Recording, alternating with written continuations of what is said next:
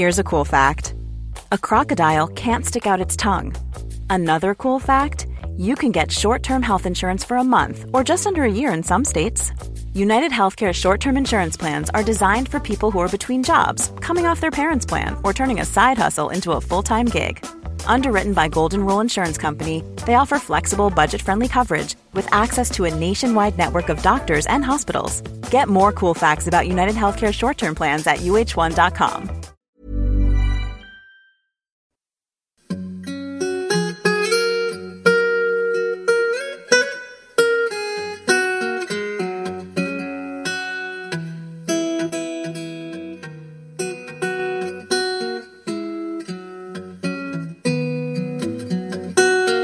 Hello, and welcome to the History of England, episode 20, Anglo-Saxon England in the 11th century. This week we're going to have a general run at the development of the Anglo-Saxon state, and where it had got to with stuff like government, law, agriculture, trade, and all that sort of thing. But before I start into all that fun, there's one other thing to do. You may remember that I had a really great idea a few weeks ago, where I suggested that people might like to email in their questions. Well, that generated the same level of enthusiasm as the idea about people contributing their own podcast to this series. Still, I did get one question a while ago from Ben, who asked for a summary of why we've ended up being called the English rather than the land of the West Saxons or something like that. Being a keen History of Rome follower, I suspect that Ben's away on the grand tour of the history of Rome, but here's an answer to that question, or at least my guess at it, so that it can be there when he gets back. So in the 7th century, a king of Northumbria called Aldfrith styled himself Rex Anglorum, which is the same title that comes to mean the King of the English. But in this context, it was because he was calling himself King of the Angles. I guess you'll remember that there were 3 tribes of invaders originally, the Angles, the Saxons and the Jutes. Northumbria was settled by the Angles. Then Otho, King of Mercia, called himself Rex Anglorum a couple of times in the late 8th century. Otho certainly considered himself overlord of all the English kingdoms, but it's not impossible that he was again referring to himself as King of the Angles rather than King of all the English, though I suspect Otho would have been delighted to claim kingship over all the English as well. Egbert of Wessex was the man who overthrew Mercia's dominance, and is often traditionally therefore thought of as the first king of the English, which I've always thought is a bit odd. I mean, why not Otho? Plus, actually, Egbert doesn't call himself King of the English. The furthest he goes is to call himself King of the West Saxons and also of Kent. So this is a man who really likes to be accurate and precise in his titles then. So the real start of the title King of the English comes with Alfred, in the sense that Alfred had the vision of a united England. I doubt he was the first, but his predecessors would have thought in terms of demonstrating their dominance over the other English kingdoms. For Alfred, it was about uniting in the face of Viking aggression. So he looked for a phrase that stressed the brotherhood of the English kingdoms. So he called himself King of the Anglo-Saxons, to paint a bigger vision than that of Wessex. And then at some point we moved from King of the Anglo-Saxons to King of the English. What happens is that after Athelstan conquers Northumbria, he needs a phrase that stands for all the kingdoms of the English. Now, he could have gone for King of the Anglo-Saxons, but I think he thought this would be divisive, and he would have been sensitive to the accusation of a West Saxon takeover, which in fact is largely what it is. So he used Rex Anglorum instead, and dropped the Saxon bit. So in summary, we become English as a result of a search for a word that would bind the English nations together after 4 centuries of division. Of course, this is only my view and doesn't necessarily represent the view of proper historians. Then I have one other piece of housekeeping, since I have to put right some hideous inaccuracies. So John kindly points out that I made not 1 but 2 howlers last week, and I would hate you all to be made to look a fool by repeating them in front of your friends and losing face as a result. So here we go. William of Normandy was not Edward the Confessor's nephew, as I stupidly said, but in fact his cousin. Edward's mother Emma was sister to William's father Robert. And secondly, Macbeth became King of Scots in 1040, not in 1041 as I said. I burn with shame. So John, thank you very much for picking up on that, and I hope you'll continue to help me when I stumble and fall. So now to the main point of this week's podcast. It's been a while since we've looked at the Anglo-Saxon state, so I think it's high time we had a look at how society had changed through the reigns of Athelred, Canute and Edward. In fact, I think the last time we looked at this was the 7th century, which is 300 years ago. So what's changed since then? One of the things that's developed is the position of the king through the process of the unification of the Anglo-Saxon kingdoms into one kingdom. Your English king was the envy of your average European king in the extent of his powers, since he had managed to hold on to many powers that had been taken over by the European nobility elsewhere. There are a few examples of this, and one of them is justice. The rights of justice are an important measure of royal power because they defined where and how a king could intervene in the lives of their subjects. In many European kingdoms, the king's authority did not run within their nobles' lands.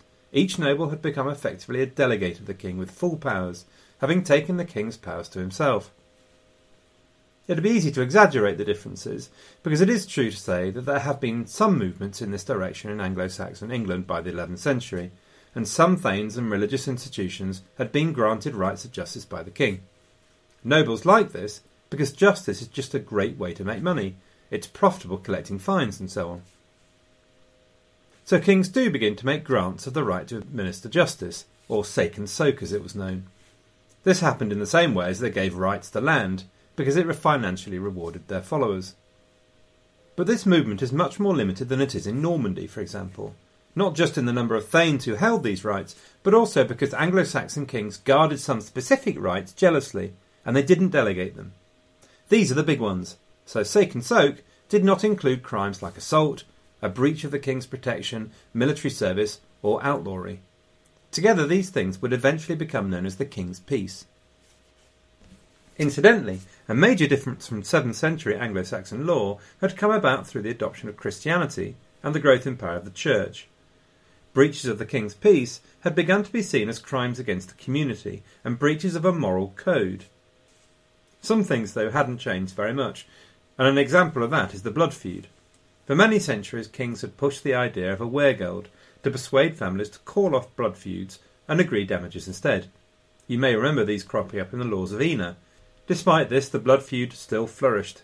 You might remember the story of Uhtred of Bamborough and Thurbrand the Hold, for example, and a blood feud there that ran for 3 generations. In Edward the Confessor's day, there's an example of Bishop Wulfstan having to actually work a miracle before a family would call off their blood feud. But anyway, I'm digressing from the royal authority theme, I realise, but while I'm on the subject of law, I should note that the late Anglo-Saxon kings were avid lawmakers. Edgar, Ethelred, Canute all issue law codes. None of them are particularly innovative, but there are the very first indications of the jury system that will become such a cornerstone of the English judicial system. There's little doubt that the jury really becomes the core part of justice only with the Normans, but it is also true that the principles of the judgment of 12 men was also a recognised part of life in Anglo-Saxon England, probably derived from Scandinavian practice in the Danelaw. So Ethelred's code, issued at Wantage, specifically issued for the Danelaw, contains the line, "In each wapentake a court is to be held, and the 12 chief thanes, together with the reeve, are to come forward and swear on the relics." Okay, so this isn't a sworn jury, as in the later sense, since it's not this group who made up the judgment of guilt or innocence, but the principle has been established. Anyway, I'll stop digressing now. The main point I'm basically making is that the king had retained his key powers of judicial rights, unlike many on the continent. The Anglo-Saxon king's authority had also evolved from his 7th century equivalent. Once, the king had essentially been the strongest, best man for the job. Primes inter pares, they called it, first amongst equals. But now he had acquired a mystic source of authority that was independent of his capability. Why else would anybody want to put up with Ethelred, for example? So the king was different. He was a descendant of Cerdic, Woden and Adam. He was anointed with the holy oil. Succession was limited to just the royal family, though still not necessarily to the son or the eldest son. There did remain an element of the elective principle from the very early days, though very much lessened. It would be impossible, and probably thought improper, for the king to rule without the help and advice of the witan. But the king took that counsel where and when he chose. He wasn't constrained by any constitutional theory or procedure. We have not yet begun to see the process whereby the powers of the king become limited by law. Royal authority also benefited from the growth of central administration. There are problems in really understanding the extent of government administration, since so much information was destroyed by the Normans, getting rid of those old, tatty, illegible papers in Old English lying around the office somewhere. But some things are evident, and point to administrative organisation that was well advanced for the time. First off, the period had also seen the arrival of the royal writ. This started as an official announcement to the earl and the sheriff that a particular land grant had been made. For the first time, there was an official seal, which made forgeries much more difficult, something which would have really annoyed the church, who were past masters at forging charters and stealing a few acres here and there. For its time, this was a quick and efficient method of communication. And again, the Normans keep the writ going. The royal writ was to become the tool by which the king implemented his policies. The issuing of writs required the development of a chancery and a chancellor, i.e. government departments devoted to the creation and storage of official documents. We're pretty sure that Edward the Confessor would have had access to very detailed information about the royal estates and manors and their value. The creation of the 1086 Domesday Book pretty much depended on them. And the creation of Domesday was itself made possible by the Anglo-Saxon administrative system. Though it is worth balancing this image of administrative efficiency by mentioning some other less impressive practices, such as the fact that the treasury, for example, was essentially kept in a big box under the king's bed. So why had all these changes come about? It may simply be that your average Anglo-Saxon is a bit more of a control freak than your average continental. But more likely it's because of the need to collect the Danegeld, for which an efficient and well-informed system was absolutely needed. And even after Edward ostentatiously dropped the Danegeld, he did continue to collect a land tax. Another subtle but important difference between Anglo-Saxon England and the continent is the greater communal basis of government, as opposed to the very personal basis of Norman government. So in a way, Anglo-Saxon was more like the situation today. So for example, the great offices of state, such as the earls, were not hereditary. They were essentially a job the king handed out and that he could take away. Whereas Norman feudal society was essentially based on the king delegating his men or nobles to run a small part of the country for him, holding the land in his family with full hereditary rights in return for military service. Anglo-Saxon England's communal basis of government was also reflected in the arrival of a directly employed royal official, who could administer justice and collect taxes anywhere on any lord's land. This official, the Shire Reeve, had appeared somewhere around the time of Canute and Ethelred. The sheriff was the king's executive agent in the shires, taking on more and more of the old alderman's functions, collecting royal revenues and the profits of justice. He was part of the local gentry and a thane, so he understood local politics and the context, in a way that the earls, managing larger and larger territories, began to find very difficult. As a direct representative of the king, able to intervene directly in any lord's land in following up affairs of the king, he maintained royal power. He also became a counterweight to the potentially oppressive power of the large magnates, something which became ever more important after the conquest and the arrival of big, powerful feudal lords. One thing's for sure, William the Conqueror knew exactly how useful the Shire Reeves were, and he made damn sure he kept them on. In Normandy, these type of officials were called the Vicomte, and their powers had been taken over by the nobility.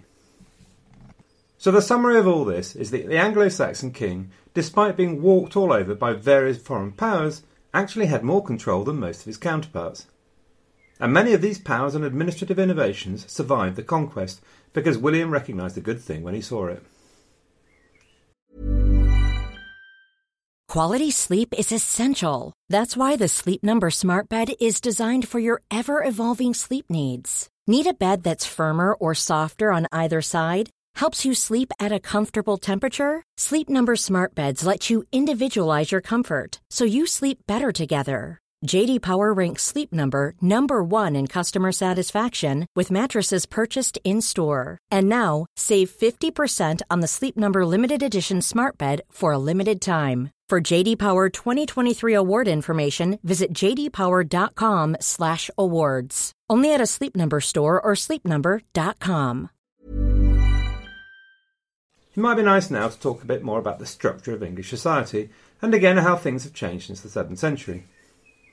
One of the perennial and surprisingly passionate historical debates has been about the introduction of feudalism into England. The Victorians, who really did love the Anglo-Saxons, saw the Normans as imposing feudal oppression on the free Germanic folk-oriented Anglo-Saxon society, which took away the rights of the ordinary man. Nobody really thinks that anymore, but the summary is that although late Anglo-Saxon society had many of the elements of continental feudalism, the Norman conquest still brought a significant change.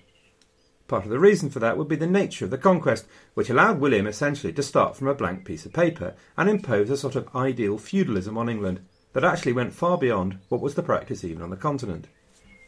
It's all a rather technical argument, I've always thought, which I've always found a bit difficult to follow because some of the distinctions seem so very small. But the essence of it is that feudalism brings together two things. The first is a personal bond between two free men, a lord and an inferior, the latter called a vassal. The second is a vassal holding land granted to him by the lord, which can be taken away by the lord, and for which the vassal has to give specific services. This is not the structure of society in early Anglo-Saxon England, where essentially you have a load of thanes and churls who hold greater or smaller amounts of land themselves by their own right. Their rights to the land doesn't come from their lord. A thane holds his status as a lord because of who he is, not because of the land he holds. Now, of course, as we've seen in previous episodes, the personal bond between lord and inferior did exist in an act of fealty. But in Anglo-Saxon times, however solemn the ceremony of fealty was, a thane was essentially free, in the words of the Domesday Book, to go with his land to whatever lord he would. By Edward's time that was changing, but still had some way to go. There were many landowners who held land on loan and owed service for it. There were many who were given land in return for specific services, so we can see most of the key elements of feudalism in English society, such as that relationship between land and military service, the giving of fealty or homage to lords by inferiors in exchange for land or services, and the right to deliver justice held by the lord rather than the king. The development of a hierarchical society, then, where man owed his loyalty to a lord rather than directly to a king. But in the end, the summary is that the difference was still significant. Late Anglo-Saxon society was still essentially built on a system of land held freehold by individuals. Practices much more like Norman feudalism were growing, but had some way yet to be the norm. 11th century Anglo-Saxon society was essentially a very highly structured society, dominated by the aristocracy, with an agricultural population organised to support the monarchy and nobility. The nobility was both lay and ecclesiastical. The thanes had originally been servants to great lords, so like Shoreditch and the men who invaded southern England in the 6th century. The English word thane and knight essentially meant servant. By the 11th century, these servants had themselves become lords, with hereditary rank. There was a very specific definition of what you needed to become a thane, and it is explicit that a churl could rise to the status of a thane if he could achieve these things. A thane was clearly still a warrior. To inherit his land, a law of Canute specifies that he'd have to give the king horses, helmets, a mail coat, shields and swords. But the key expectation was to have 5 hides of his own land, and he would be expected to have a hall and a church. In one sense, the divisions in late Anglo-Saxon society are very simple: king, thane, ecclesiastical lords, churls and slaves. But it's clear that there were many subdivisions. A surviving estate book gives a glimpse of these, from the relatively well-off Geniat, who provided services such as escorting strangers to see the lord, to the Jabor, who owed heavy service and held very little land.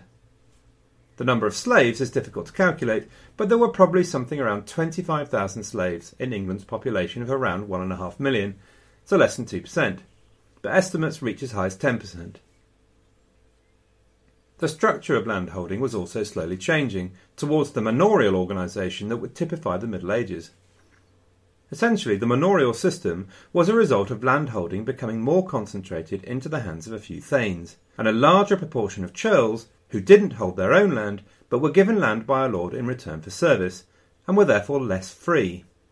As we've said before, the history of Anglo-Saxon England is a steady progression of churls from a free status in the early state to a much and progressively less free state by 1066.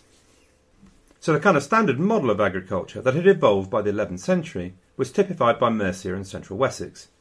Here agriculture would be organised around the village rather than an individual farm. The land surrounding the village would be open with very few permanent hedges. It would be organised into 2 big fields to allow for land rotation and organised into dispersed strips. The typical farmer would own a yard land of about 30 acres, though that would vary wildly.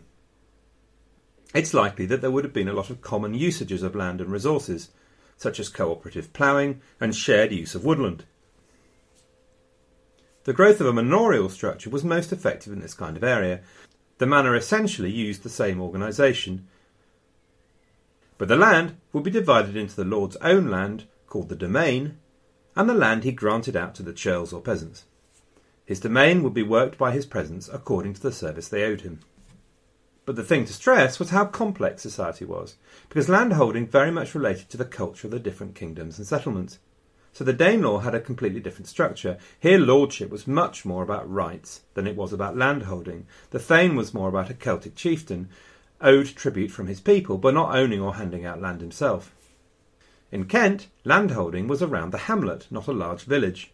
So the old Jutish territories were structured around a series of smaller individual fields, each farmed by a family or group of kinsmen, rather than these big community-oriented open land. There was little specialisation in the cultivation of crops because, of course, transporting produce was slow and difficult, and the level of internal trade relatively low. So most manors, farms and villages would take an integrated approach to what they grew. So corn had to be grown everywhere, even in parts of the country where the land itself was mostly suitable for pasture. Woodland played a crucial part of each community, not just as a source of wood, but also for pigs who would be kept there. Woodland would often not be the high woodland we're used to with big trees. Trees would usually be coppiced or pollarded, because this allowed multiple uses of the same land, i.e. if you've got pollarded trees, you can also use the land around it for pasture. Warfare had also made an impact on Anglo-Saxon society, just as it had on the continent. The continental response had been that of the feudal society, with land granted by the king in return for military service, a society that focused resources into the equipping of an elite group of warriors. And this was because war had become much more expensive. Warriors now needed mail, helmet, horse and sword, where once the sword had been the preserve of only a very few. Although this is the traditional image of the Norman knight, the English faced exactly the same pressure. The housecarl was every bit as much the professional warrior as the Norman knight. It's just that the Anglo-Saxons found a slightly different solution. So a community had to provide one man for the fyrd from every 5 hides of land. The fyrd was still a communal army, not a feudal one, but it also recognised the need for a professional warrior class.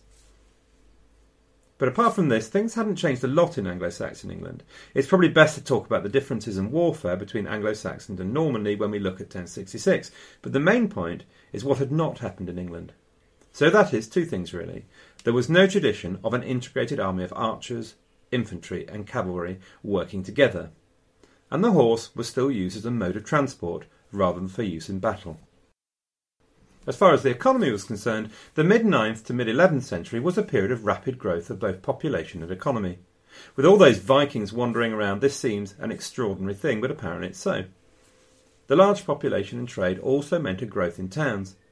By the 11th century, it was not just London that could claim to be a proper town rather than a defensive borough. A basic model had been established which many centres shared. The typical county town of Edward's time has a marketplace and a mint. It was enclosed with walls for ramparts, it was divided into fenced tenements, and it had open fields and meadows shared out amongst its inhabitants. But let's be clear about the size of these towns. We're not talking about teeming metropolises. It's likely that there are about 20 towns with populations over 1,000. We don't know the population of the largest, i.e. London, but it's estimated to be around 10 to 12,000. Other large towns would have been York at 9,000, Norwich at 6,000 to 7,000, so sizes that today would be seen as pretty small places. I think that's probably enough on the Anglo-Saxon state for one episode. You've probably borne enough. There's one more thing I thought I should mention though, which is the place names thing, which has been a constant companion throughout the last 20 episodes, during which we've gone through Anglo-Saxon history. There's always a bit of local colour added by understanding what the place name tells you about the history of a place. In our history, the main thing has been as an aid to understanding the settlement patterns of early Saxon invaders and then the Vikings. So from what language does the place name derive? But it can also tell you something about the original settlement. So I have some brief and very common examples, and then places to go to if you're interested in finding out more. One of the most famous Saxon examples are places with the ending ing, which means the people of. You see this one all over, so Reading means riders' people, Hastings means Hasters' people. Another ending is ham or tun, which stands for town. The Scandinavian equivalent to the word town gives an easy guide to the areas of Viking settlement, so the equivalent to the Saxon ending ham is the word ending thorp. There are loads of these, and it's a lot of fun to know more and recognise things as you go about. My personal favourite is a place not a million miles away from where I was brought up, called Breedon on the Hill. When you realise that Bree is the Celtic for hill, and Dun is Anglo-Saxon for hill, you quickly appreciate that a hill is the main feature about this place, since the name translates, of course, as hill on the hill. So I've put 2 websites on my blog at historyofengland.typepad.com. The first is a general introduction someone's done to give you a start. The second is the official website of the English Place Name Society at Nottingham University, where you can search for full or parts of place games, and you can just play all night if that's what you want to do.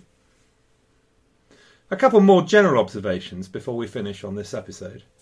Firstly, it's good to have some sort of perspective about the life of normal people. Basically, all the big political stuff would have been pretty much irrelevant to almost everyone. The likelihood of being in the way of an army or the king would be infinitesimally small. Secondly, there's been a variety of debate throughout history about the general state of Anglo-Saxon England just before its demise, including a view that it was decadent and on its last legs anyway. The truth is that Anglo-Saxon England was not so very far from the mainstream of European states. It had its idiosyncrasies and weaknesses. So, for example, the strength of a few large noble families was politically dangerous, its military was behind the times, and its church disorganised and not in line with continental reforms. Conversely, the king's power was much more substantial, its unity and administrative capability greater than any in Europe.